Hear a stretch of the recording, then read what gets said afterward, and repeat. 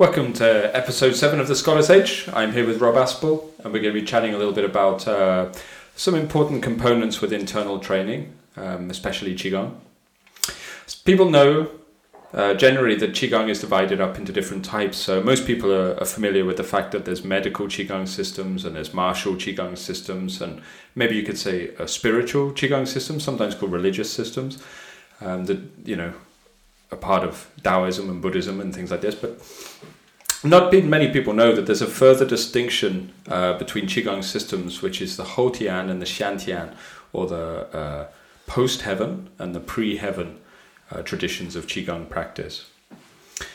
Just a bit of a warning that maybe some of the other podcasts have been quite friendly for beginners, but maybe this one might be a little bit technical with some of the terminology. So if you've never practiced any form of Qigong, it might be a little bit confusing, but I don't know, maybe give it a try, see how you find it. Basically, when I first started out in Qigong, I encountered these two different systems, the post-heaven and the pre-heaven, ways of understanding how Qigong works. And you shouldn't make the mistake of thinking that they are direct systems. They're more to do with categorizations of internal practice. And this has relevance to Chinese medicine and Neigong internal training and martial arts as well, because you can kind of, within internal training, you could probably categorize most internal arts according to these two terms. I came across them, but I didn't have any clear teachings on why there was a distinction between these two categories of internal practice. And in fact, I don't think that it's often within the public arena, the public knowledge, that there is this distinction between the two systems. Often when you pick up Qigong books or internal training books, they don't make it clear when they talk about Qigong that there's these two broad categories of practice. And if I'd have understood it when I first encountered these arts when I was very young, then it would have saved me a lot of hassle, a lot of time trying to figure out where the contradictions lay. So basically, in brief, the Hou-Tian, the acquired or post-heaven forms of internal practice, they basically work with the level of qi you have at the moment. That's kind of an oversimplified definition, but it gives us a working definition that we can discuss. So whatever level of potential vitality you have within your body right this moment, that is what that form of internal practice works with. So if you are like me, a 38-year-old male, I have a certain potential level of energy that was very different from when I was a small child, and very different from the amount of energy I'll have when I'm an elderly man and nearing the end of my life. The level of energy and vitality that I have right now, I can work with using Hou-Tian or post-heaven systems to try to maximize that energy, so I'm not wasting it, I'm not using it less efficiently than I could. And a lot of Qigong practices or internal practices work in that way. You could say that a lot of Chinese medicine is a Hou-Tian treatment. Yeah, so within Chinese medicine, we talk about the Hou-Tian as the acquired, don't we? Or the, like you said, the postnatal. So these are other terminologies that we use. Yeah, so I guess acupuncturists or Chinese medicine practitioners and students will come across these terms in terms of the Jing. You know, they would have heard of the acquired nature or the acquired qi compared to the congenital Jing or the congenital qi, right? That's right, yeah. So the acquired would be the Hou-Tian. Yes. Whereas congenital or the postnatal would be Shan-Tian. That's why in Chinese medicine the acquired or the postnatal post-heaven qi is normally linked to like the food you eat, right? And exactly, the food we eat, the air we breathe. So the Shan-Tian stuff, the congenital stuff, that's finite. Yeah, yes. And it's like, as you were saying, it's the acquired or the Hou-Tian and the postnatal, which is the stuff we're kind of supplementing that. You know, yes. The better that supplementation is, the longer we're going to last, because we're not having to dip into our reserves, which are our congenital, yeah. So we could say, I think, that Hou-Tian systems of internal practice are based upon the energy that you can get at your current phase in life from sources of energy that you couldn't get in the womb, right? So food and air. It's essentially, it's lifestyle, isn't it? Yeah. Yeah, so it's the lifestyle, like you say, it's the food that we eat and the air that we breathe. Yeah, which obviously wasn't a factor when we were in the womb, right? No. So the second category is the Shan-Tian or pre-heaven or prenatal, really. Prenatal. When they talk about post-heaven, pre-heaven, they're not talking about the cosmos. They're essentially, with regards to human life, talking about in the womb and outside of the womb, really, aren't they? I think so. I mean, it does go a bit beyond the womb in some respects, doesn't it? Because it's also obviously the congenital that's been passed down from. They say 3 generations, don't they? That's right.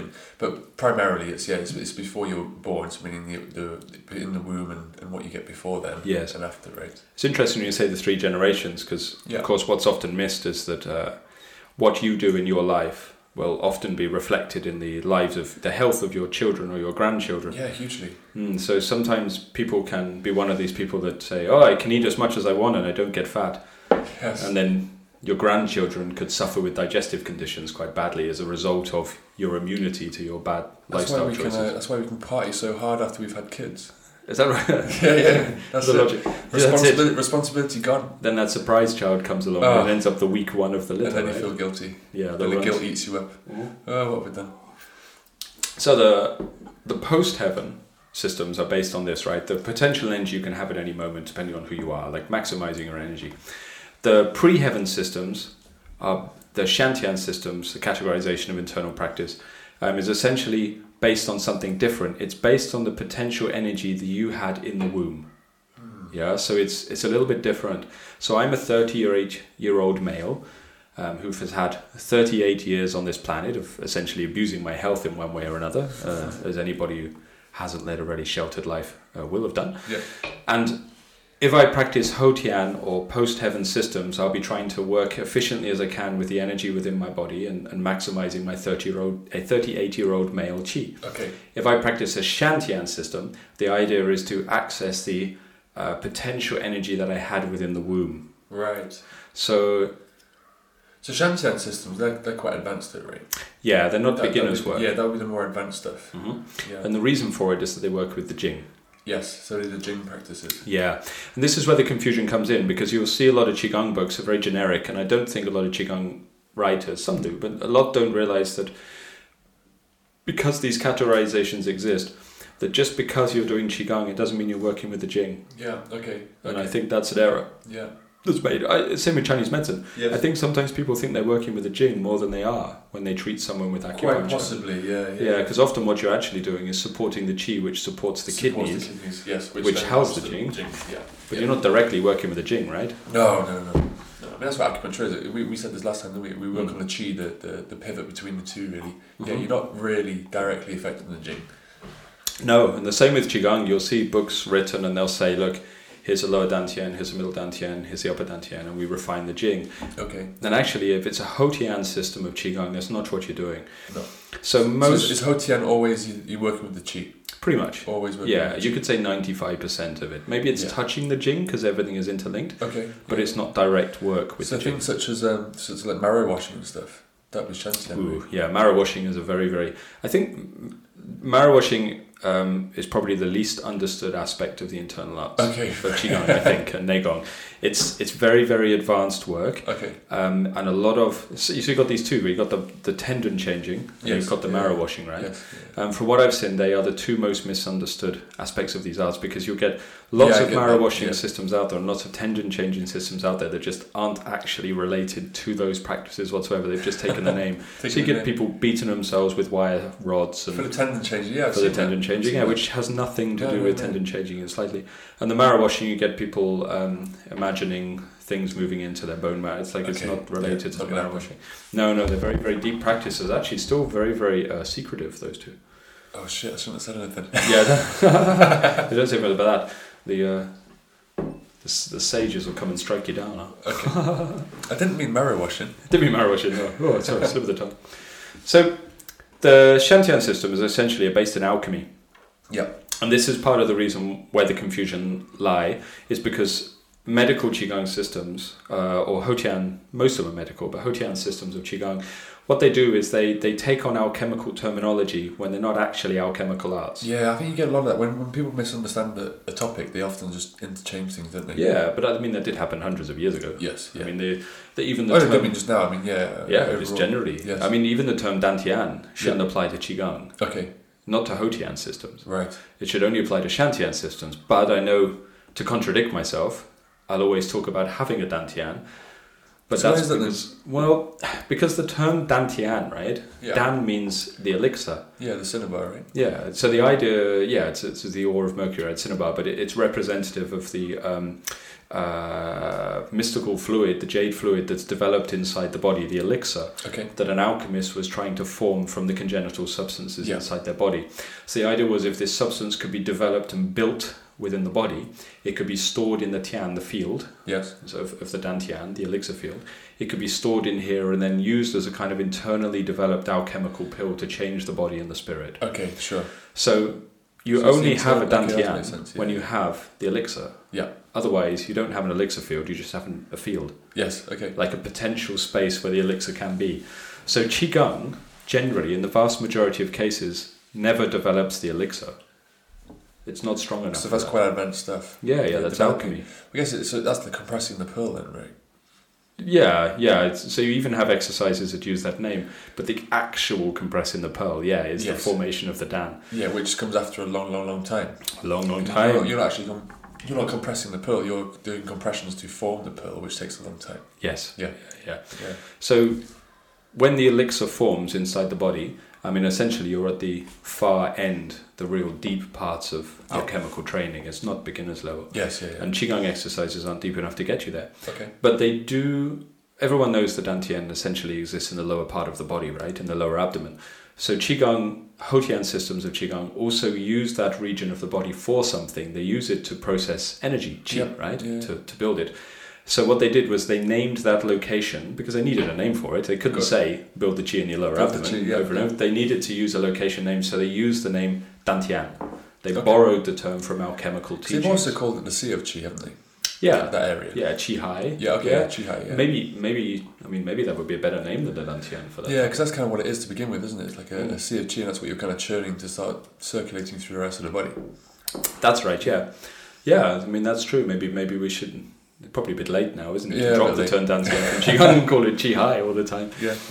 But it's like people anything. Won't catch on, will they? No. It's like point names, right? Okay. So sometimes in Qigong people don't know that the acupuncture point names don't refer to points in Qigong. Yes. As you well know, right? Mm-hmm. But sometimes you say that it's almost like heresy to Qigong people, you know. So, for example, you have Ming Men, which is under the second lumbar vertebra in acupuncture, as most people who've used needles will know. It's a very small point, you know. It's like Du4, this is right. Du4, like what, a couple of millimeters across, you could argue, on a big guy. Like it's not a big point, right? But in Qigong, it doesn't mean that. Yeah. In Qigong practice, it means the entire of your lower back. Oh, really? Yeah, so they use the term Ming Men to refer to the lumbar region of your spine. So they're borrowing the acupuncture name to refer to a region. Yes. Another example being Yongshuan, kidney 1. Yep. Okay, sure. Which is obviously a very fine point in acupuncture. Yeah. You won't want to miss it with a needle because it'll fucking hurt. Yep. Or the patient, obviously, not the therapist. Do you know, I've almost been kicked by needling this point. I'm not surprised. Yeah, don't get too close. It's a bit of a shock, especially if you don't know it's coming, right? Yeah. So obviously kidney 1 is a very fine point in acupuncture. Yeah. But in Qigong, what it actually means is to spread the bones of the feet. Of course, yeah. So the areas, aren't they? They are. I mean, they use these very fine points of reference, essentially. Yes. Yeah. So this is part of confusion, isn't it? And I can understand why. Because I was confused for years and years and years for the same thing. Because you've got a system of practice called Qigong that borrows terminology from Chinese medicine to explain regions of the body. But it's so that if you were in the know, you could go, he means that region of the body. But it got misunderstood as these tiny little fine points. So it's very specific. Yeah. With acupuncture, but not so specific with Qigong. Exactly. You don't need to be, right? Yeah. And then it's the same with alchemy. What happens was they borrowed the term Dantian to refer to the region of the lower abdomen where the energy is built. But you're not actually using a Dantian. You're not building an elixir in it, right? No, exactly. And if you look at that, you can see there's the distinction between the Hotian and the Shantian, because the Shantian is aiming to build the elixir. Yeah. Because the elixir will return you to your potential energy when you're in the womb. Okay. And the Hotian system, the postnatal, is just simply using the qi that's within your body. Using the qi that you've already got in your body. Yeah, and that's an important distinction to understand. And it's been hard. Sometimes I've tried to explain that to Qigong practitioners, and it's been quite a difficult thing for them to take on board, you know. So do you have Shantian Qigong systems, or is Shantian systems, are they more Neidan, more alchemy, internal alchemy? Yeah, they're generally alchemical. Generally alchemical. Yeah, so the majority of Shantian Qigong, Yeah. working with the Jing, is done seated. Seated, yeah. Yeah, And it's there are more some alchemical aspects. standing, Okay. but it's Yeah. mostly seated, hardly Yeah. ever moving. So all things such as Dao Yins and stuff, that'd be more Hotian. All Hotian. Because that's All Hotian. you're purging and you're moving and you're guiding Yep. the Hotian Qi. Yeah, you're Okay. moving the Qi, right? Yeah, of course. Qigong is not called Jinggong. It's Qigong, right? It's aiming for mastery of the Qi. So, yeah, it's all Hotian. Yeah. So this is why they say there's a classical tenet within Qigong where they say that the beginner does 90% moving exercises, 10% static. Yeah. And the advanced practitioner does 90% static, 10% moving. Yeah. That's not to say that all static exercise is Shantian or all, Yes, yeah. but it's general rules. yeah, it's a general rule and it's getting at something because Jamzhong, for example, is not Shantian, it's a Hotian practice. No matter what Jamzhong people say, it's a Hotian practice. They say it's Shantian, do they? They often do, yeah, but it's a Hotian practice.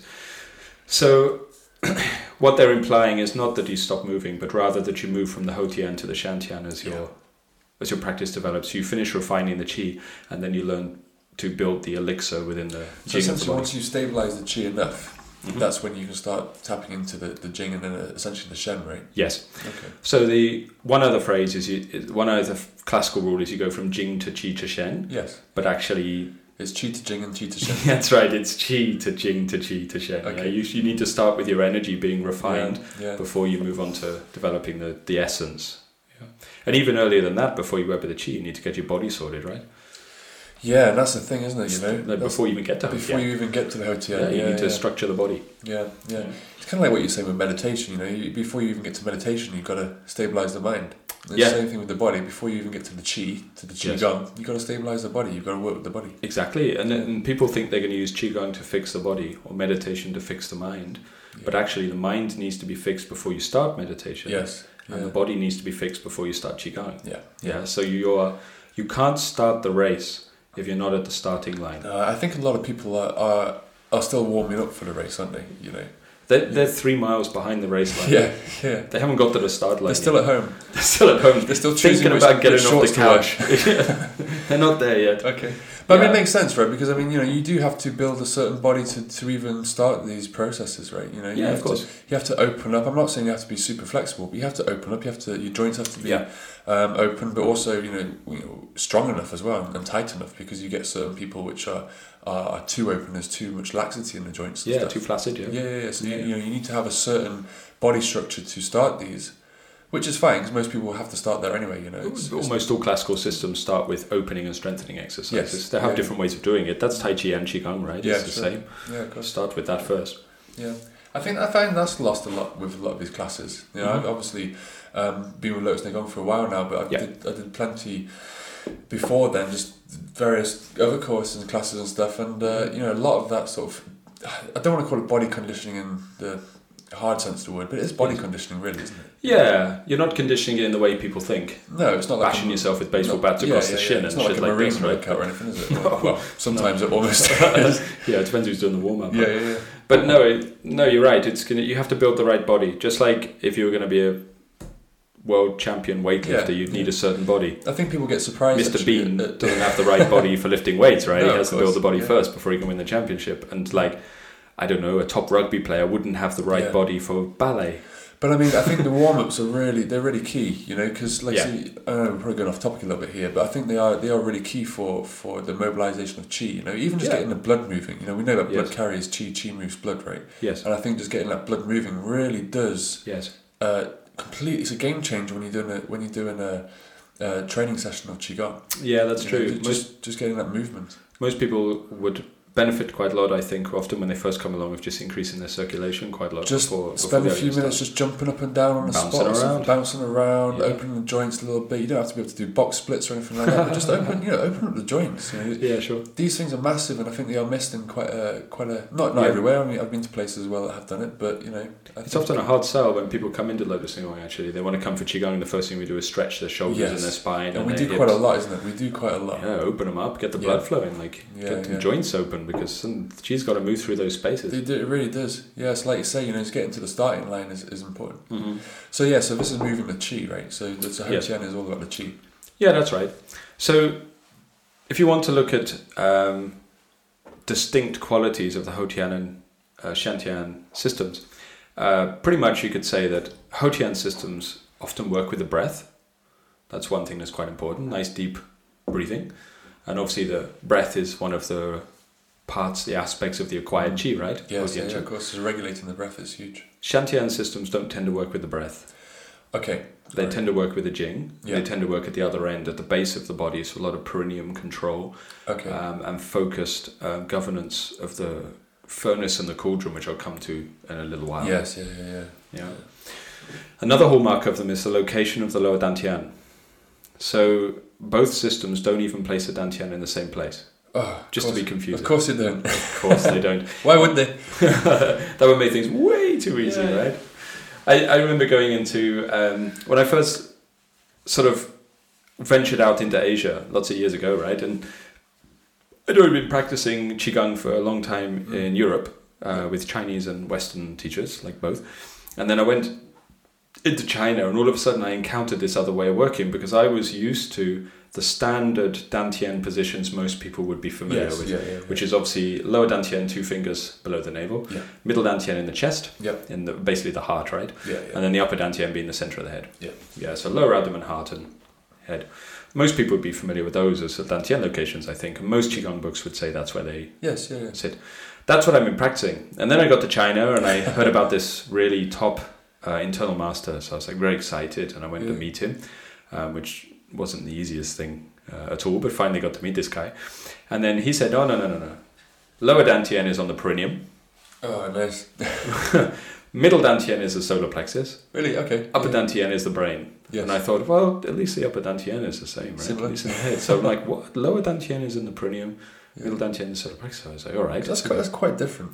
That's not like, I was thinking it's going to like be slightly a little bit further back or a little bit to the left, I don't know. No, completely different locations. It is quite different. Completely different.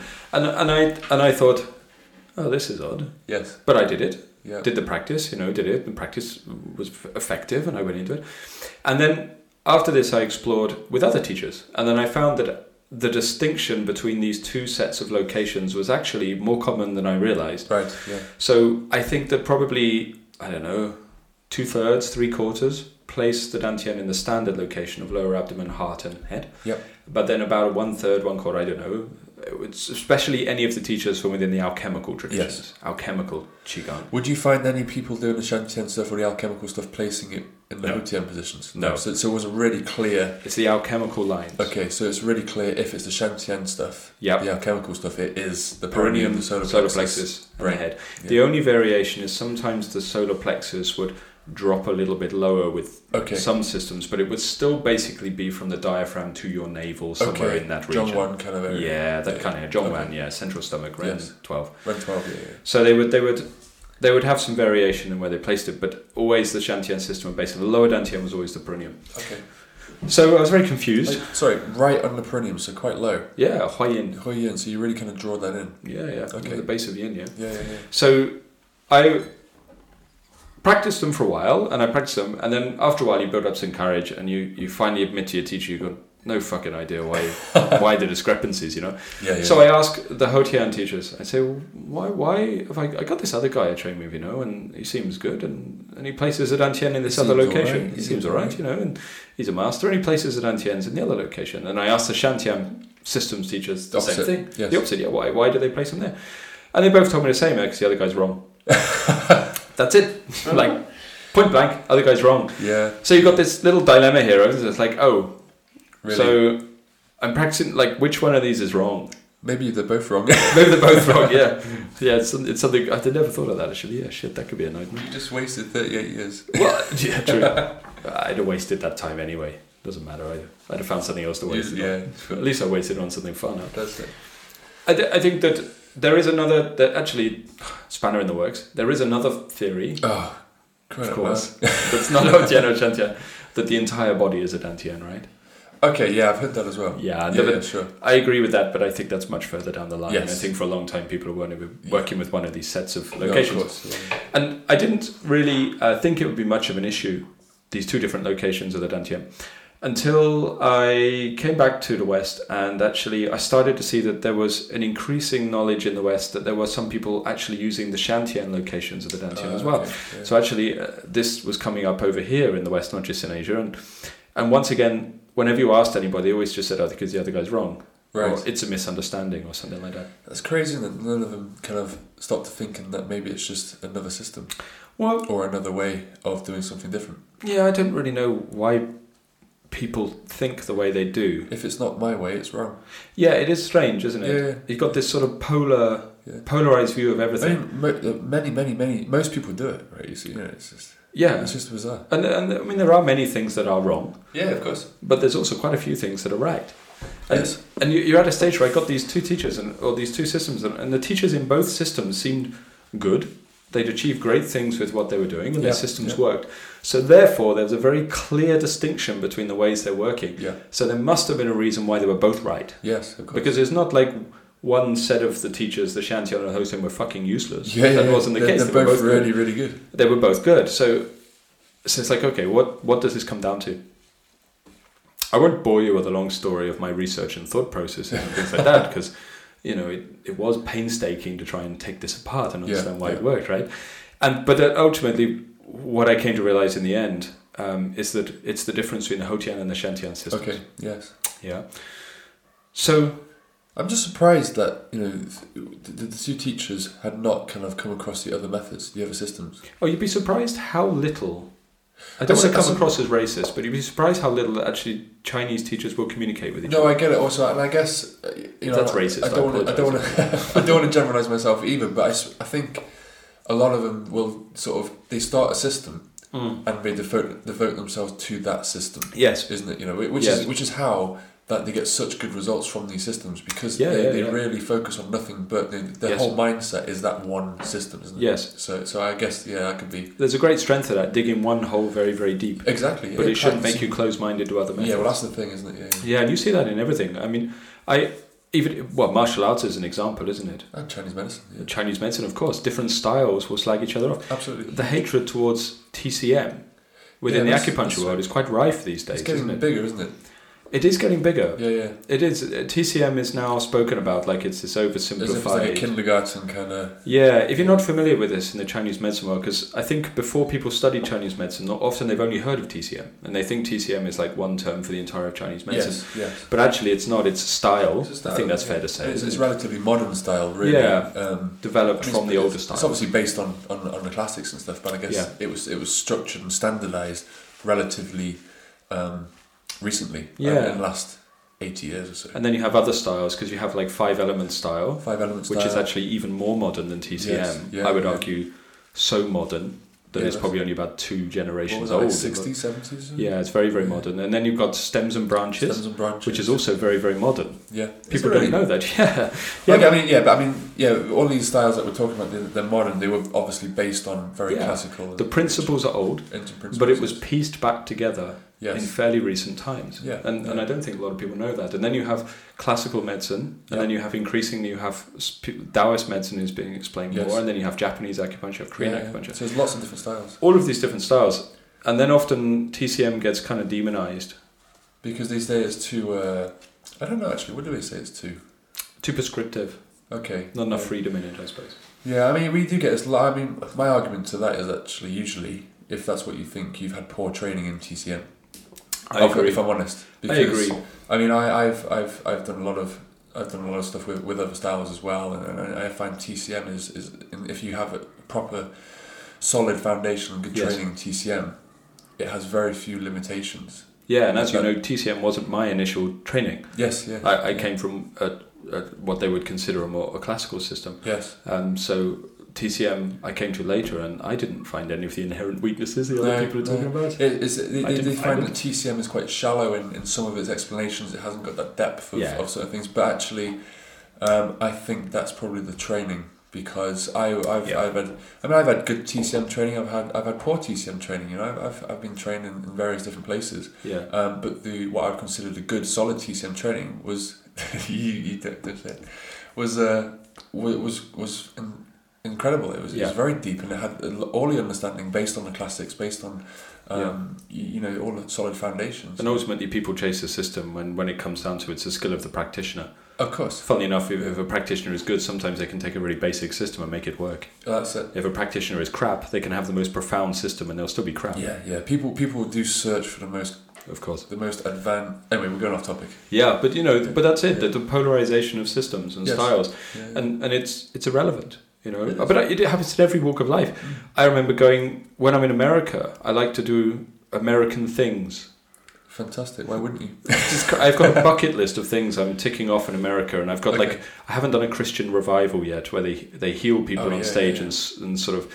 You can walk! I haven't done any of that yet, but that's on my list still. That'd be good. If anyone listening to this knows of a good Christian revival where I can go in a wheelchair and get fixed and healed and walk out of there, that would be wonderful. But I haven't found a good one yet. I want a really crazy over the top one with neon sort of crucifixes around me and stuff like that. Like cool stuff you only get microphones and speakers. Yeah. But I've done lots of crazy things so far. And shit like that. But one of my favourites was Monster Truck Rally. That was good. Which I went to with you, right? That was good.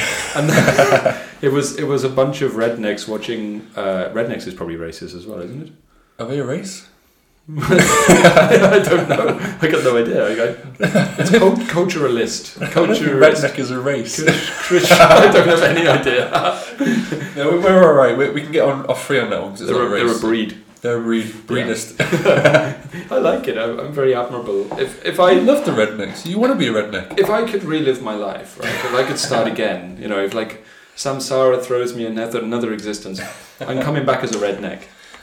Great. I'd be completely happy living in some dusty little backwater town, driving a pickup truck with a shotgun across my lap. That would suit me. That would. I'd like that. The simple life. That would.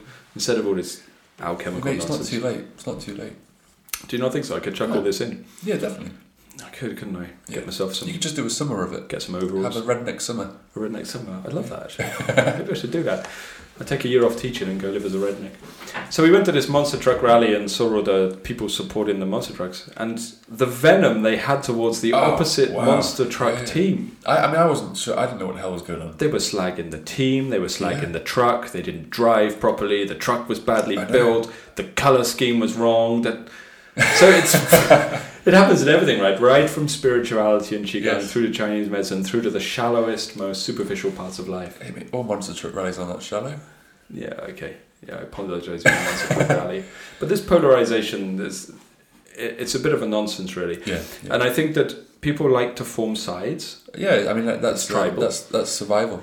And it's happening in Qigong. And I think that's what was happening with these teachers that were saying that the other way of working was completely wrong. Yes, yeah. And if you're still stuck in that mindset, then you end up you can't develop past a certain stage, because you have to understand the strengths. It's like you say, I think it's absolutely great to devote yourself to a system because you're going to get the absolute most out of it, but still keep an open mind, and try to understand why they do it their way. Yeah. Why do they do that? I think it's important to try and understand. Okay, they're obviously well trained. They're doing something right. So just try and understand where they're coming from. So the conclusions I came to was that often what happens in Qigong is a lot of the way that we work is how does your mind interact with your body. That's really what it comes down to, right? With both systems. Yeah, pretty much. Primarily the Houtian, I guess. Primarily the Houtian. Yes. There's another way of working with the Shantian as well, but it's really about how the mind interacts with your body, right? So if you look at the locations for the Dantian in the Houtian system, where are they? Lower abdomen, heart, and head. Yeah. So what they're trying to do in the Houtian systems is maximize your qi. So what uses up your qi? Primarily, it's your mind, right? Yeah. I mean, you have the internal and external disease. Yes. And Qigong, a lot of it is working on the internal disease, which is why so many medical Qigong books talk about your emotions and the spirits and things, right? So what you have is you have three locations. You have the head. The idea is within classical Chinese thought that if you're having an intellectual process... It's that cerebral stuff going on, isn't it? The intellectual learning and thinking, generating thoughts. Study or whatever, or working out like a problem solving, which is a lot of life, right? Yeah. Life is like rumination, overthinking, that kind of thing. Yeah, life is problems to be solved after problem to be solved after problem to be solved, right? Yeah. So it's very intellectual. And if you're doing that kind of stuff... That's upper dantian. Yeah, then your mind, the location of your mind will jump to the head. Is their view. And you can see that, isn't it? As a Chinese medicine practitioner, you see people that come in, you can literally see their qi is all in their head. You can see that people are all in their head. They're very cerebral people, but also just the way their posture is even. Everything's risen to their head. And if you get a complete scholar, Yeah. Someone who's made their whole life out of deep ruminations and thinkings about intellectual things. I mean, their body coordination is terrible. Yes. Yeah. It's literally like their mind is not in the body. Don't know where their arms and legs are. Yeah. They do. Yeah. You can see them walk, right? Yes. Yeah. You watch a university scholar walking around, it just looks stiff and like they're clumsy. They've got no idea where anything is. No, they're just carrying their brain around. Yeah, that's fair enough. It's an important organ. It's important. Yeah, it's an important organ. So, if that happens too much, obviously energy rises to the head. Okay, yeah. Intellectual thought is all in the head. Yeah, and we know that, like, you know, you get a headache if you study too much. I think so, yeah. And things like that, you know, and eye strain, and not just from looking at screens, but also from concentrating. Absolutely. Energy rushes to the head, right? So that's location 1, and then location 2 is the chest, the heart. Yeah. Most people would understand that the emotions come from the middle dantian, so this from is the heart region. Yeah, the emotional centre, isn't it? Yeah. So all emotional thought, all emotional processing is done through the middle dantian. That's right. From a Chinese medicine perspective, yeah. Yeah, of course, yeah. Okay. So if you have an emotional upset, I mean, palpitations aren't uncommon. Yep. Or even pain in the chest. Yep. Like heartbreak. Absolutely. It's called heartbreak for a reason, right? It doesn't mean you've broken your heart. Literally, that would be fatal. But it puts pain in your chest, like a pain tightness, in the chest, right? fullness in the chest. Or some people experience emptiness in the chest, like a hollow. There's nothing there, you know. So but it's all these experiences are in the chest. Yeah. You know, they affect the breathing. It can go as far as panic attacks, obviously. And even the other locations for emotional stuff is often like in the solar plexus or something, which is a little bit lower, but still within that region, right? Yeah. But you feel the emotions in your body lower down. Yes. So the mind is said to have a location. If you're having an emotional experience, often it's located in the chest, in the middle dantian, right? So we even have this in sayings in English, you know, when they say, do you think with your head or your heart? Okay. Yeah. I mean, they're implying the same thing, right? Yeah. Your head is your intellectual thought. It's in your head. And your heart is your emotional drive. It's in your heart. It's in your chest, right? What does your heart feel? What does your head feel? Yeah, so they understood it. And then other phrases. Do you have a heavy heart or are you light-hearted? Yes, yeah. A heavy heart makes you feel oppressed and low. full. Feeling low. But, I mean, in the chest, right? Okay, you feel like literally heavy. Yeah, when you're light-hearted, it feels like your chest rises, opens up and expands, right? rises, yeah, of course. Yeah, so we did kind of understand this within the English culture as well. It's not such an alien concept to people. No, shouldn't be. What did I hear the other day? It was on there. It's on Lotus Negong. Something about bad mood, temper, spleen chi. With the spleen? Yeah, that was interesting. Yeah, they talked about someone having too much spleen, didn't they? That's right, yeah. Or big spleen chi. Yeah, okay, that's right, yeah. Because obviously in Chinese medicine, the spleen chi or the middle chi, the earth chi, is often translated for the temperament as well. Especially, you know, bad mood would be an excessive spleen chi, essentially. Okay, sure. Yeah, so that was quite interesting. Again, middle. Yeah, middle Zhongwen, right? Not that far underneath the heart, right? That's it. Yeah. So that would all to me fall under the middle dantian. Yes. And then you have the third type of thought, which we might call gut thought. Gut thought. Gut instinct. Gut feeling. Yeah, gut feeling. Or sometimes there's an old phrase in English, isn't there? Navel gazing. Never heard of that one. Yeah, I hadn't heard of it till recently, and then it's one of those things you hear it a few times, and then it comes up. That sounds a bit pervy, doesn't it? I even heard Theresa May use the phrase recently. She was sick of the politicians navel gazing. Well, maybe that's a creepy thing. It could be. It was a bit rich because she spent the last 2 years navel gazing. But you know what I mean? It means to like spend too much time just wasting your time and pondering the navel. Yeah. Okay, right. So probably it's based in like I would guess meditation type stuff, but they use it now to mean sort of. Oh, interesting. It's wasting time thinking or something like that, you know. But when I waste time, I don't think about my navel. You don't think about your navel? No. You think about food. Yeah, usually. Usually, isn't it? They say that most men think of sex every how many seconds? Is it 6 or 7? I don't know. You just think about food. Every 5. Every 5. So, the gut instinct is more. I shouldn't say instinct, but that's it. It's more. Gut feeling. Yeah, it's more centered. It's more based. It's not overly intellectual. It's not overly emotional. It's centered and it's sunken, really, isn't it? It's sunken, right? When we talk about sinking the chi, moving the chi down towards the lower dantian. Yes. Sinking the chi, you know, if your chi is sunk, you can think more without emotion and without overthinking or over intellectualizing things. So you're essentially in the lower dantian. Yeah. Yes, and that's what they call the center, really. Yes. But you're centered, right? Yeah, and that to me is a large part of not the entire of how they work, but a large part of it, right? Yes. Because you're trying to maximize the potential for the Hotian energy, the energy you have right now. So me as a 38-year-old male, I have a certain maximum amount of energy I can have. Okay. But what's going to take my energy primarily the internal causes that will take my energy are overthinking or emotions. Yes. So if you have to mentally concentrate for a long time, because you just want sugar and junk food quite often, right? Like to fuel that, you need the energy, right? You're burning up your energy. Sure, And like people go to work and they get wiped out, even just working in an office. They're not doing any exercise. No, but it's all that mental. I mean, obviously, mental energy. They get exhausted. Chinese medicine, it's the faculties of the mind consume qi and blood, right? Yeah, that's right. Especially blood, which drains the spleen qi, which is really your Houtian qi. Yep. Your foundation qi is the foundation of your acquired qi is the spleen. And that's exactly right, because that's the energy we're trying to maximize in Houtian Qigong. Yes. Yeah. And if you look at the other main cause for losing your energy is emotions. Yeah. So if you're having a heightened emotional state over a long period of time, it drains you. Hugely, yeah. I mean, you imagine being chronically worried, scared or angry or any other emotion over a long period of time. Of course, it takes your energy. It's exhausting. So we can't maximize the qi in our body until we get out of those two states, right? Yeah, yeah. This is, for me, also why you shouldn't ever use the imagination in Qigong. Because you're using up the because mind. you're using the upper dantian. It's a cognitive process. So it's actually burning the qi rather than creating it. No, that makes a lot of sense. Rather than maximizing it. So what you do is you try to take your mind out of the upper dantian and out of the middle dantian to the lower dantian. Yeah. Yeah. So this is why the mind goes to the lower dantian. Yeah, that's the importance of. It's not really a dantian, right? Of course, yeah, but it's the lower field of qi. Exactly. Yeah. And they've borrowed the name Dan, the elixir field, even though you're not building the elixir. Because it's more of a location pinpoint. Because it's a location, just like the Mingmen or the Yongquan or whatever. And that makes sense because it's absolutely vital that we build qi, especially in that area, to help to stabilize the mind and stabilize the emotions. Yeah, of course. Because I mean, a real simple fact: if you are tired, you're going to be a bit irritable, snappy, and can't think straight.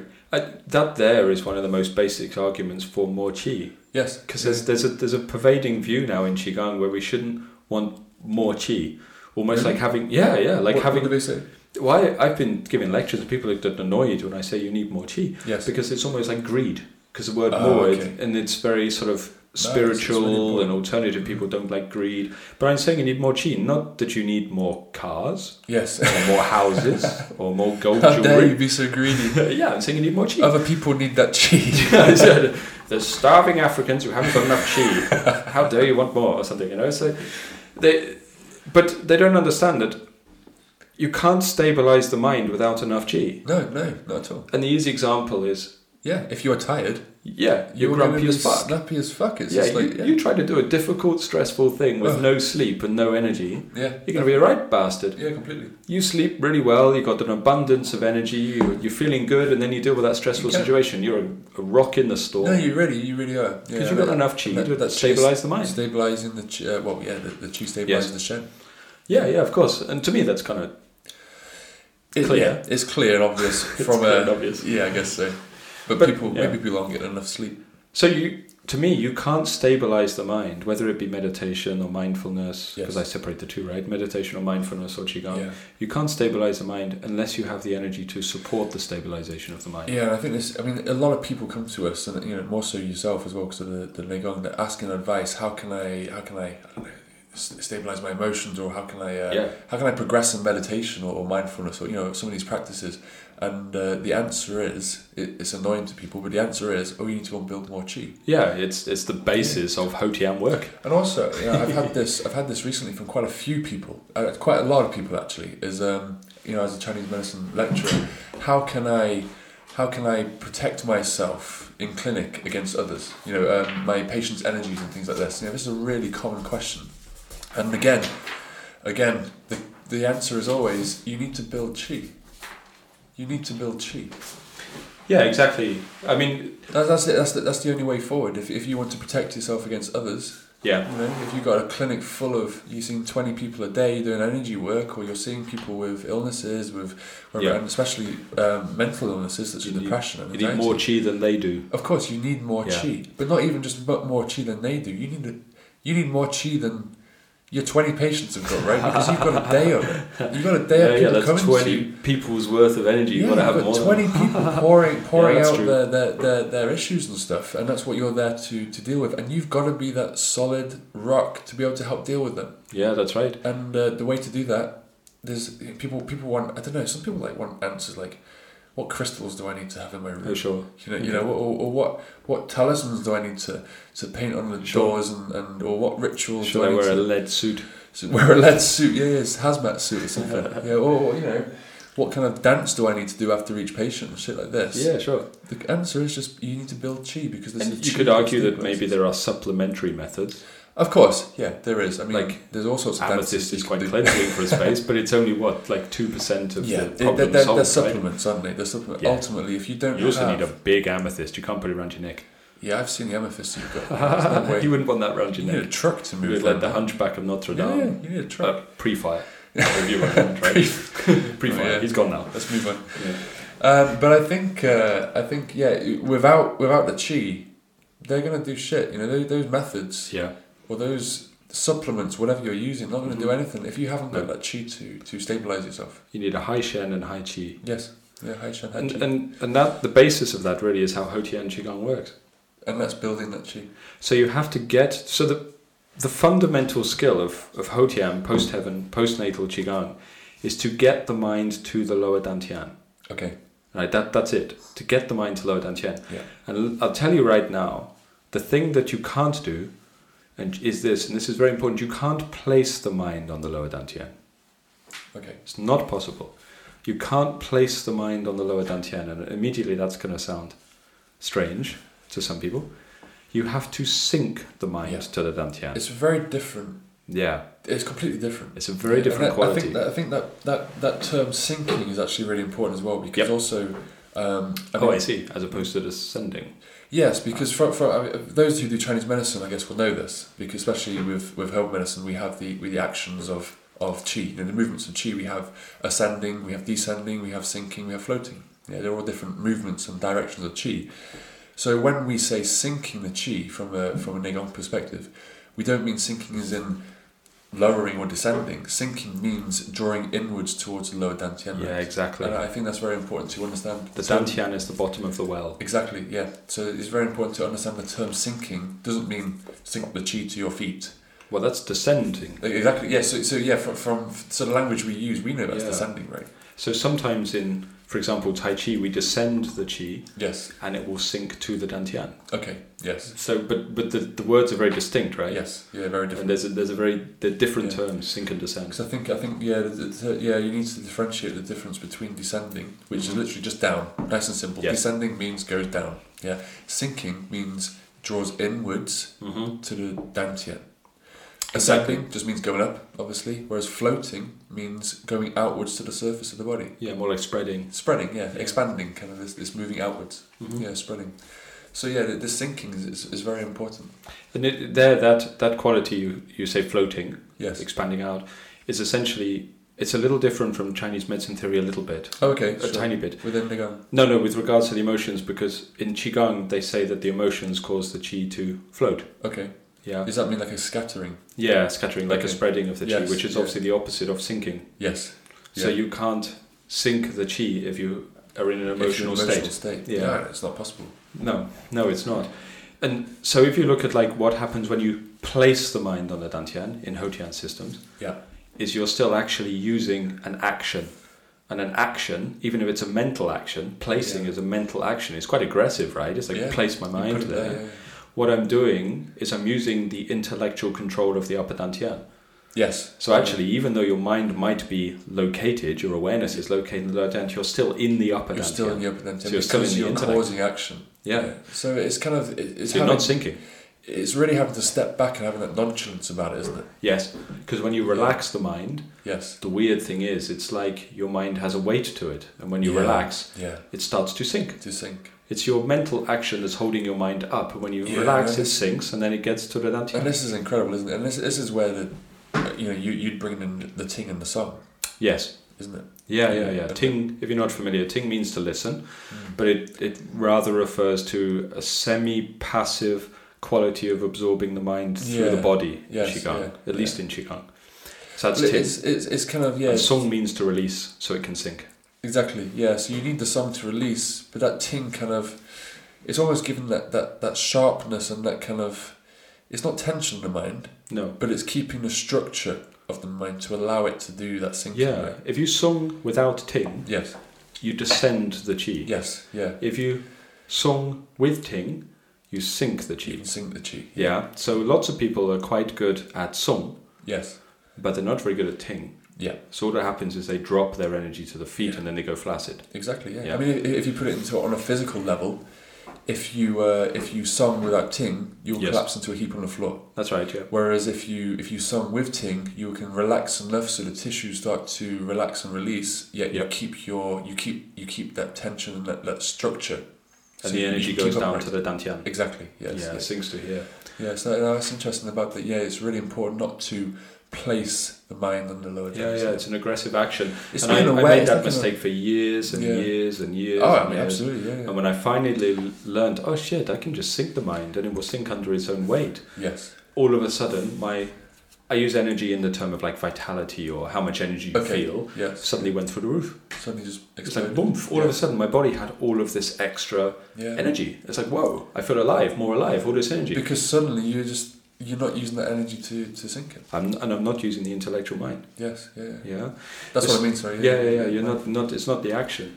Once the intellectual mind is gone and the emotional mind is gone, because I've got past the upper dantian and the middle dantian to the lower dantian, then I tend to think in a different way, Yeah. in a way that's not burning up chi, and all of a sudden you have access to all of that energy you were using up.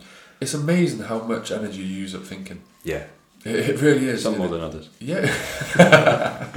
No, it's true though, isn't it? You know, it's the amount of energy we use. Yeah.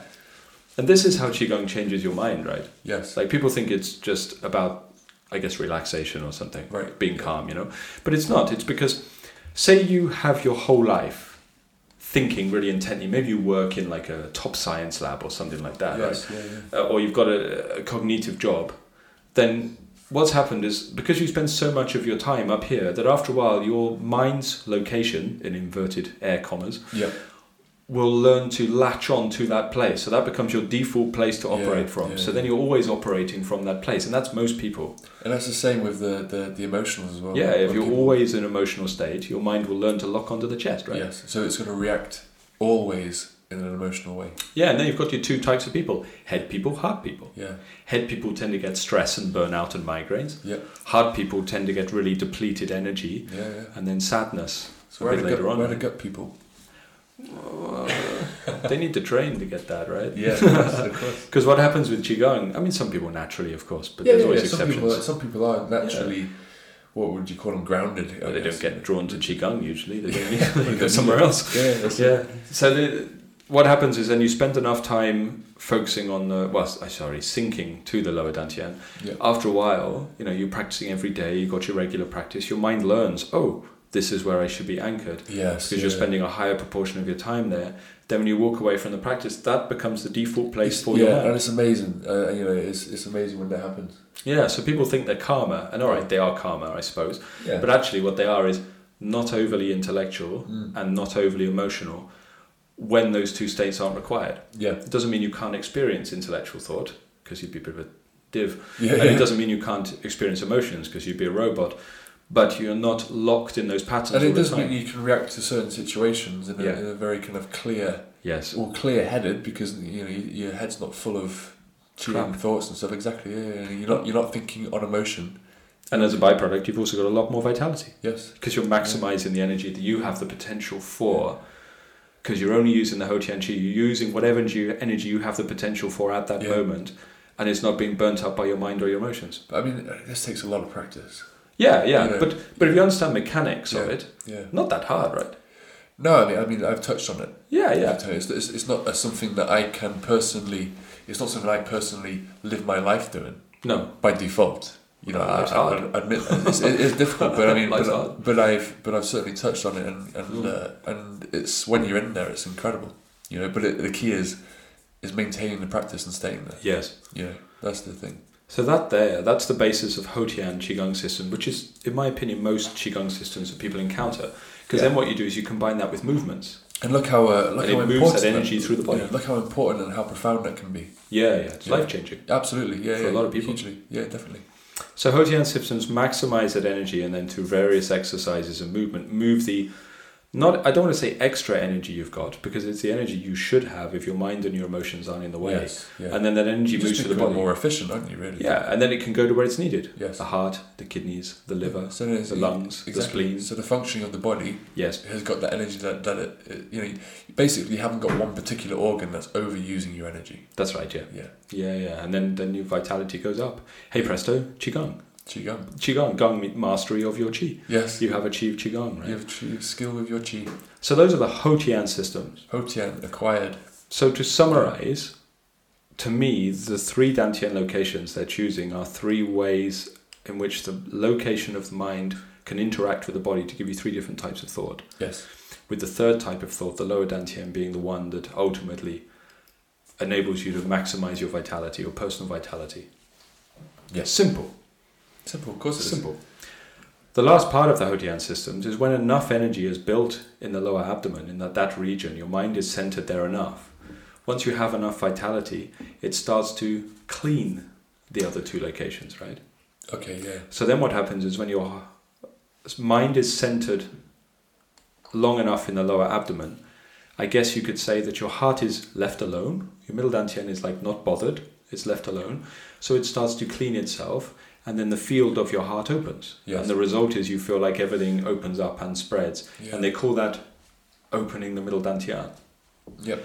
Then what happens is the upper dantian is left alone long enough that your mind can sort of defrag, Okay. sort itself out, like a shitty computer getting Yeah, cleaned. yeah. And then it feels like your upper dantian opens, because when you're free of stress, you feel light. When you're stressed, you feel dense. Yes. So then they say the upper dantian opens.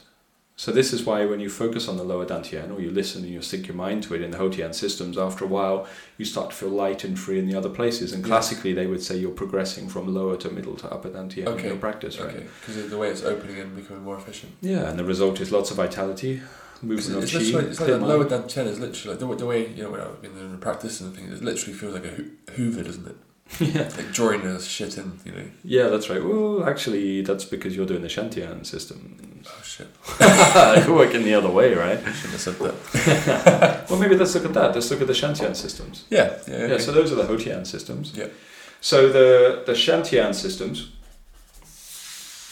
are a little bit more complex, because they're trying to access the energy that you have inherently within the Jing. So instead of using the postnatal chi, or the energy within your body, Yes. they're trying to use the energy the potential energy within your essence, which is essentially gifted to you at birth. Yeah. So you're accessing reserves of energy that you should have had as a child. Yes. Because I don't know, sometimes people don't realize that. Sometimes people think an adult has more energy, like you peak your strength, Right. Yeah. Sure. because you're stronger, right? Yes. Yeah. But actually, a baby has more energy, right? Absolutely. Yeah. Yeah, it's but it's been used to grow. Yeah, I mean, imagine all that concentrated energy, right? The energy needed to get from this microscopic thing to... If you could access the energy that you have, well, there is a way, the Shantian system. Yes. You can access the energy you had as a baby and have it as an adult. I mean, that's a lot of... I mean, just look at the a lot growth of and energy, development right? in the first Yeah, yeah. sort of 10 years of life or whatever. It's Do you think you'd get huge. that energy if you ate a baby? I'm not sure. Let's not get that. It's getting a bit dark, isn't it? Yeah. I mean, we go off on tangents, but that's not. We don't want to go down that way. Yeah. I don't want to talk about Chinese herbal medicine in that. Yeah, there's some dodgy ingredients in that, right? Yeah. Yeah, but I mean, you only have to watch kids playing. They got a shit ton of energy, man, right? yeah. Annoying little bastards running up and down the airplane and stuff like that. So you have to run after them. Yeah, sure. Come on. That's it. That's the biggest challenge. You as a dad, is it Yeah. trying to herd cats, That's getting it. your Yeah. kids That's it.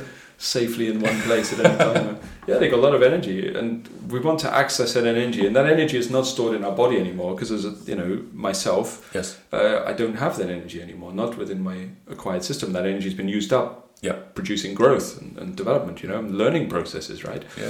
But that potential energy is said to traditionally be still stored in the Jing. Okay. So my essence has the potential for... Because I for mean, that. we need reserves of energy if shit hits the fan, right? Well, yeah. You know, the body does store huge amounts of energy Yes. for when shit hits the fan. So I guess that's what we're tapping into. Yeah, and it does come from the Jing, because after you've had a really stressful experience, you've had to burn up that energy. Well, yeah, you get it directly hits the Jing. Kidney fatigue, right? Yeah. But I mean, you see, don't you? When people do go through huge amounts of traumas, huge amounts of shock, they go grey overnight, or Well, I mean, this is because that you do tap into that Jing to get you out of trouble. So it is there. It's there. It is and there. If we can find it and harness it in a very specific way, then it can be used for huge amounts of spiritual development and growth, which is ultimately what alchemy was about. And what this cultivation practices are for, right? Yeah, because you don't have enough energy in your Hotian state, unless you're a child, of course. Yes, but most children of that age aren't practicing, right? Yeah. But you don't have enough energy in your body to form the elixir. Okay, yeah. But you do have enough energy in your Jing to form the elixir. Right. Even if your Jing is like worn out because you're old. Yep. Or you've, mistreated yourself over a long period of time. Yep. Then you still have the potential in the Jing.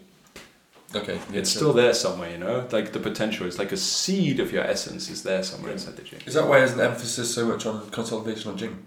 Yeah, within Shantian systems, there always has to be consolidation of the Jing first, right? And they even though the Shantian systems work with the essence, work with the Jing, and they have various tools to do it, most people will know there's some prerequisite qualities that have to be there to preserve the Jing. So normally people will know there's restrictions on sexual activity and overwork and exercise, mental activity and things that need to be done. Also just stimulation and even down to food, isn't it?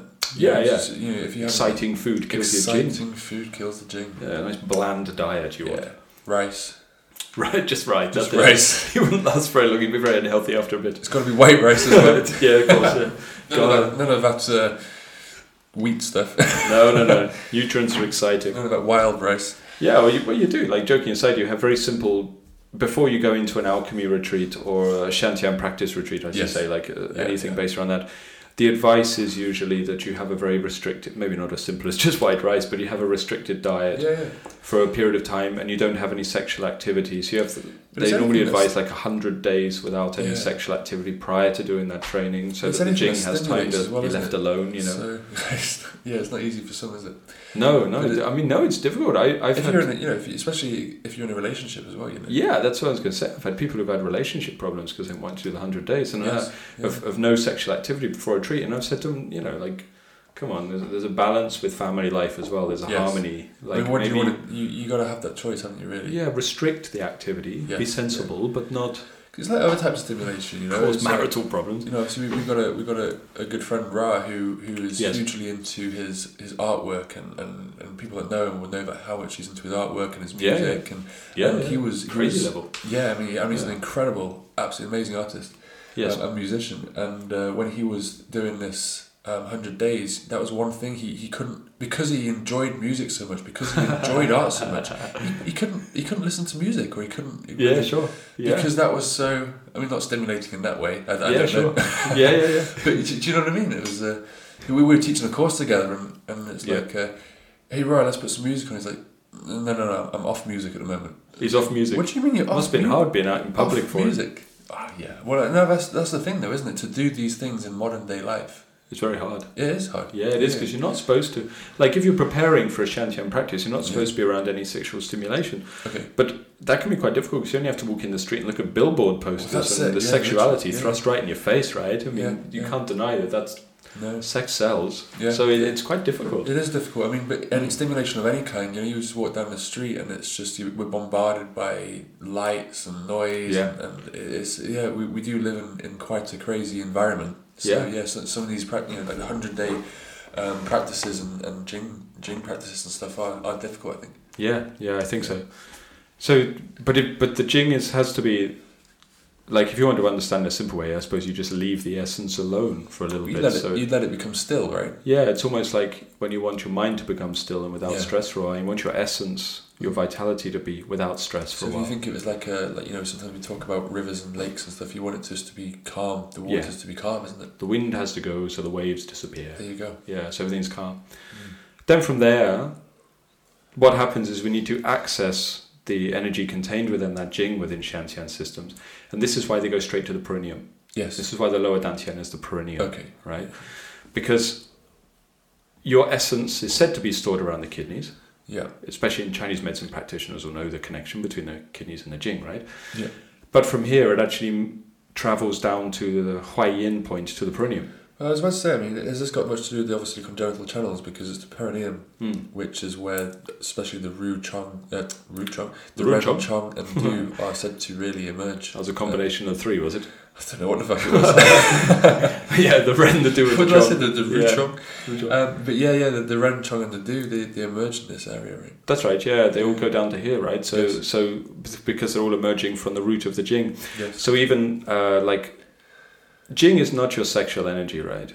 No, yeah, of course. Yeah, that's a common mistake in Qigong. Qigong. It can manifest as it, but it's the sexual energy is one aspect of it, right? Yes, yeah, the more yang aspect of it. Yeah, so it comes out of it. So from the perineum, obviously, like that energy from there gets turned into sexual desires, yes, and things like this, right? Yeah.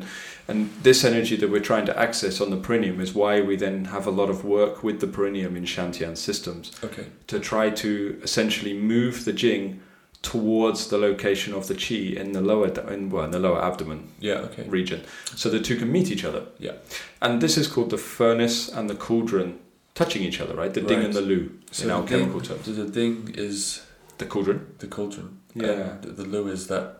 The furnace. The furnace. Yeah. The reason to me it's called the furnace is because when you access that energy in the perineum correctly, which can be tricky, but when you access it, like you touch that potential for like childlike vitality, if you like, the vitality you had as a kid, you know, which to me they're kind of pointing out in Taoism when they say return to a child. Yes. And people misunderstand it and think you wander around like some kind of idiot, playing with toys and watching Pokemon or something. But it's not. It doesn't mean that. Like it doesn't mean like act like a dork. What it's meaning is returning to the vitality of a child, accessing the Jing that's at the base of the body. It's not talking about how you act; it's what you do, right? Yeah. And when you touch that Jing and you move it up, you access so much energy that the body can't process it. Okay. And the result is heat. Yeah. Yeah, because heat is developed from resistance. Too much energy moving something like combustion. A cheap electrical item with too much electricity going through it, right? It's a light bulb, right? That's why it lights up. That's how it gets hot. Yeah. Because heat is going through the filament. You can call it that probably. That's probably technically wrong. Bit of wire. I got no idea. Bit of curvy wire. Yeah, things get hot when there's resistance. Yes. Yeah. So what happens is all that extra energy builds up inside the lower abdomen, and all that resistance is there because it's like an electrical circuit not used to processing that energy. So the result is heat. Okay. Starts coming off. So they call this the firing or burning process in alchemy, right? Yes. And it's easy to see firing process. Firing process because you get super hot. Yeah. You get super, super hot because it all starts building up. What happens is that energy moves through certain lines, including the Du channel. Yeah. And often when it moves through your lower back, once again, because it's meeting resistance, because there's too much energy going through, your lower back is really hot. Very hot. They call that what? The Ming fire. The Ming fire. Yeah. There's a fire in your back because all of a sudden all that excess energy, you're accessing the reserves of your Jing, and all that extra energy is there, right? It's literally like a burning. Yeah. Okay. After a while, your body will open up. Yeah. It will open up and it gets used to having that much energy, so the heat should fade. And I think that's something that people should recognize within alchemical training, that the heat is temporary. Yeah. Because I've had people panic. They've done it, access the Jing, lots of heat, nice and happy, body's nice and warm. 6 months later, heat's gone. Okay. And they're like, oh shit, fire's gone out. I was about to say, so the fire hasn't gone out, has it? No, it's still there burning. It's just that your body has opened and it's allowing it to flow. There's less resistance. There's less resistance. So you now have still there. Yeah, you have the ability to process that Qi, right? So it moves in. And what happens then is when it processes enough, instead what happens is it's almost like it starts to pull on everything in your abdomen. And you get little sort of movements and twitches in there, which feels almost like something is bubbling in your abdomen. And this to me is why they call it the cauldron, because it's like the cauldron is full of it's full of a soup that's bubbling, right? So the sign of the lower dantian or lower abdomen, sorry, I shouldn't say lower dantian, because shantian, lower dantian is a perineum, right? But the abdominal region starting to fill with qi in these particular systems is everything starts to feel like it bubbles and pops inside the abdomen, because there's now enough energy being accessed to get into that region of the body. The shantian system is working. Transformations and conversions. Yes. Yeah. What happens from there, I don't want to go into the exact workings of it because there's whole systems around it. Yes. But it'll start to move into the solar plexus region or sometimes the diaphragm region. Yeah. from where it's processed into the rest of the body, and it's easy to understand why. Where it spreads, isn't it? Yeah, it's just above John 1, really. It just kind of moves. That's right. And it's easy to think why, because it's your earth center. Yeah. It's the central place from which everything is distributed. The pivot and the transformational center, really. Yeah, they call it the Zhongwan, right? The central stomach. Doesn't mean your stomach sits there. No, definitely not. No, it's a central location that digests. The processing. Yeah, it's the processing and the digestion. Yeah, so that becomes the middle dantian, right? Yes, yeah. Then the upper dantian gets reached, and because now there is too much energy going into well, not too much, that's the wrong, but extra. Yeah, energy is not used to doing. Yes. When it hits the upper dantian, it creates the reaction of light. Yeah. Not heat. No. If your head gets hot, that's bad. Yeah. It means the qi is rising in an unhealthy fashion. Yeah. That's an unhealthy fire forming, right? Yeah. But if it rises in the correct fashion, when you close your eyes, a white light should shine within your head. That's how it manifests when it hits the dantian. I mean, you've seen that, right? When I've emitted qi strong. into your head, there's a strong white light that goes off inside your head, right? Yeah. It's not easy to, like, you can't miss it. You don't miss it, no. It's literally like, how can I explain it? So when you've got your eyes closed and like, imagine, this has never happened to me, but imagine if you go out in the paparazzi, kind of snapping photos at you, but all those flashes going off, it's literally, You might get that after these podcasts, you realise. Well, that's what you told me, that's why I'm doing it. Come on. But it's literally like, imagine if you had your eyes closed, but there's lots of kind of flashes going off in front of your eyes, Yes. And that's coming from the extra chi being emitted. Yes, yeah. I mean, it's unmistakable. Into the upper dantian, right? You don't think it's happening. It's not like, I think it could be happening. No, you know it. Yeah. You know it. And that's because, once again, the upper dantian is trying to process, probably the pineal gland, but I don't know, is trying to process this extra energy that you've accessed within the perineum that's going into the head, it's going, whoa, shit, where's all this energy from? And then the basis of that is, at higher levels, the more still the mind is, the more condensed that light becomes. Yeah. So if the mind is active and you're going, whoa, light, then it's like you're saying a flash that's spreading. Okay, yeah. But if you combine that with long periods of sitting, what happens is the light actually starts to consolidate down. Converge. Yeah, so it looks like a full moon. And this is the moon that we were talking about in the last podcast. Yeah, it's the moon on the mountain peak. The white moon on the mountain peak. Like I said, when I experienced it, it's all over the place. Yeah. It's just like crazy, going crazy. That's right. Yeah, like fireworks or something. That's it. Yeah. That's a good explanation. Yeah. It's like fireworks going off. That's right. But so that starts to consolidate, does it? Yeah. So when you were having it, you were laying on your back on a massage table, and having it emitted into your head, right, out of someone else. But if that light could be formed from your jing, so that extra potential energy was accessed from the base of the body and it reaches the upper dantian, and you're meditating, then as your mental faculties go still, then the light consolidates down to a sphere. So it's kind of like your vision's becoming clearer, and it kind of and then it's the pill. Oh, interesting. That's the first formation, or the first ingredient of the pill. That's the dan, right? Or the first part of the dan, right? Yes, so you could say that what alchemy is manipulation of the light. Yeah. But with the light they mean is the extra energy from the jing reaching the upper dantian. It's the manifestation of the jing hitting it. And that's why they call it a pill, right? It looks like a little pill. Like a honey pill, an old classical herbal pill or something like that, right? Well, that was external alchemy, right? Yeah, sure, yeah. So, that makes sense. So the Shantian systems are based on this. Yeah. So from that we can see that they didn't want to talk about the heart as a middle dantian. Yes.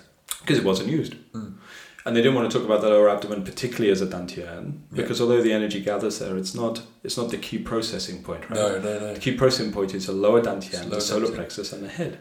Yeah, that makes sense.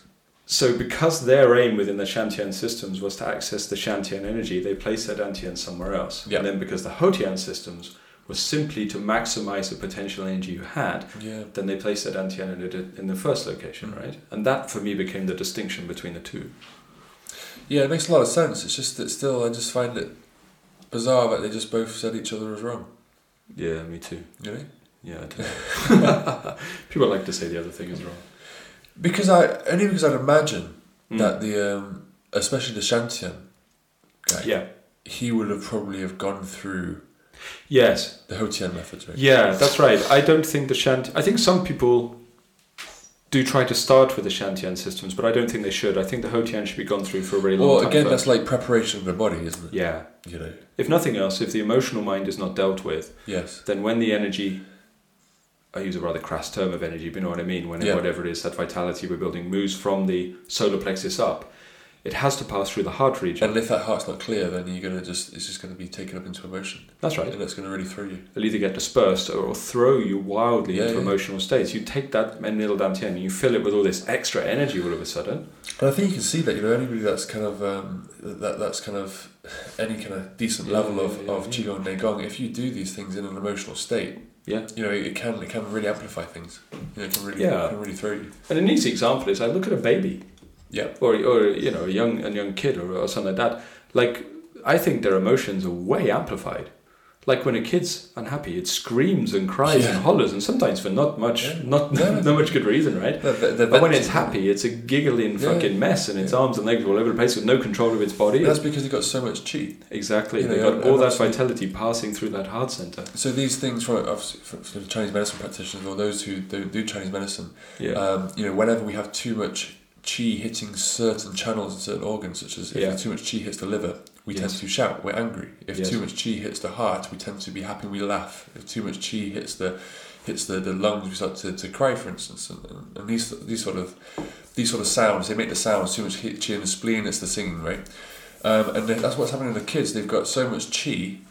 That's how they have to vent it, and that's the sounds, the 5 elemental sounds. That's how we vent things. That's right. So that's why kids are so, and that's why it's actually quite damaging when kids are told, "Oh, stop crying," or "Stop shouting," or "Stop laughing." It's going to end up in tears. Yeah, stop having fun. Yeah. They're being told not to vent this excess chi. Yeah, that's right. Yeah. And this is what happens with people who do the Shantian systems too early. Okay. It's their emotions aren't in check, so the energy hits that region, and then they literally, in my eyes, can run the risk of becoming childlike with their emotions, and I don't mean childlike in a good way.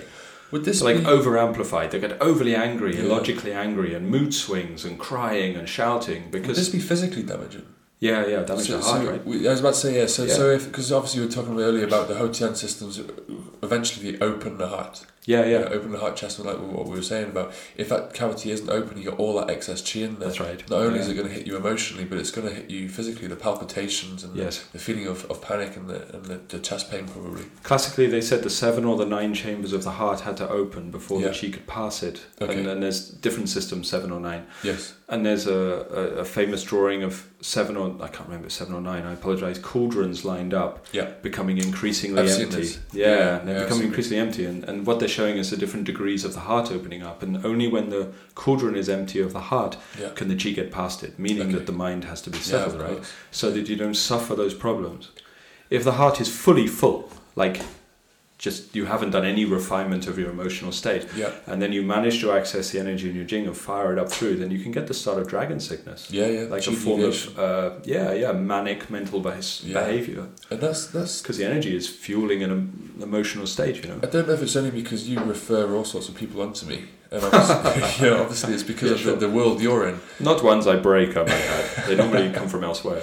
I fix my own errors. But no, I don't know. Obviously, because of the world you're in, a lot of people I know do come to you, right? And obviously, because we work together, I see a lot of those people as well. But there's quite a lot of people that do struggle with chi deviations. There's more qigong and yoga, I suppose. Yes. I don't mean asanas, but like pranayama and things. There's more qigong and yoga and meditation associated sickness than people think. Yeah, there is. And it's quite serious. It's more serious. It's life-threatening for some. And for some, it's just excruciatingly painful. It's not just mental, emotional stuff. It can be physically excruciatingly painful. Yes. Yeah, and this for me is the reason for the Hotian coming before the Shantian. Yes, but also for some people who don't understand this and they don't know about it, and the teachers maybe don't know about it. It's terrifying because it's not something you go to the NHS on or something. It's difficult to explain. Yeah, you don't go to your GP. What did you do? I access the extra chi in my congenital essence. Oh right. Okay. Have these antibiotics. Yeah, sure. But so it can be terrifying in that respect because it's like where do we go? But also a lot of patients I find they've go to Rob. Go to Rob. Rob loves difficult cases.